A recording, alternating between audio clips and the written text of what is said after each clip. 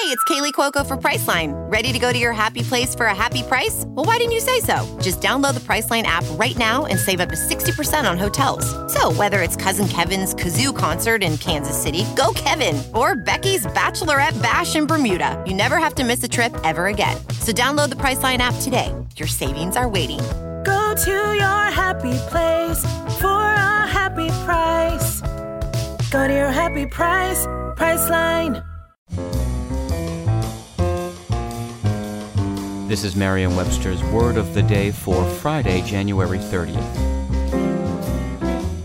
Brought to you by the new Merriam-Webster's Advanced Learners English Dictionary, designed for students and teachers of English as a second language. Learn more at learnersdictionary.com.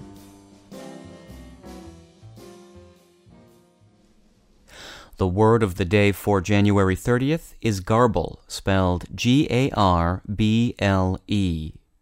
Garble is a verb that originally meant to sift impurities from, and it came to mean to so alter or distort as to create a wrong impression or change the meaning, or to introduce textual error into a message by inaccurate encipherment, transmission, or decipherment. Here's the word used in a sentence.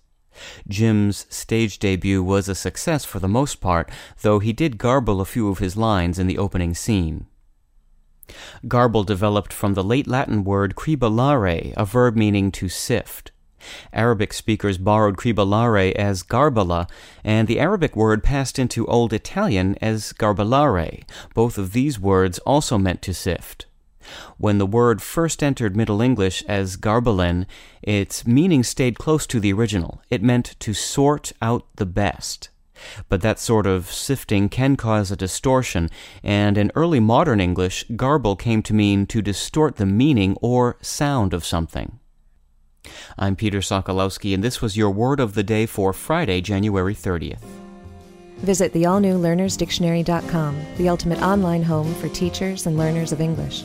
A free online dictionary, audio pronunciations, custom study lists, and interactive exercises are available now at learnersdictionary.com.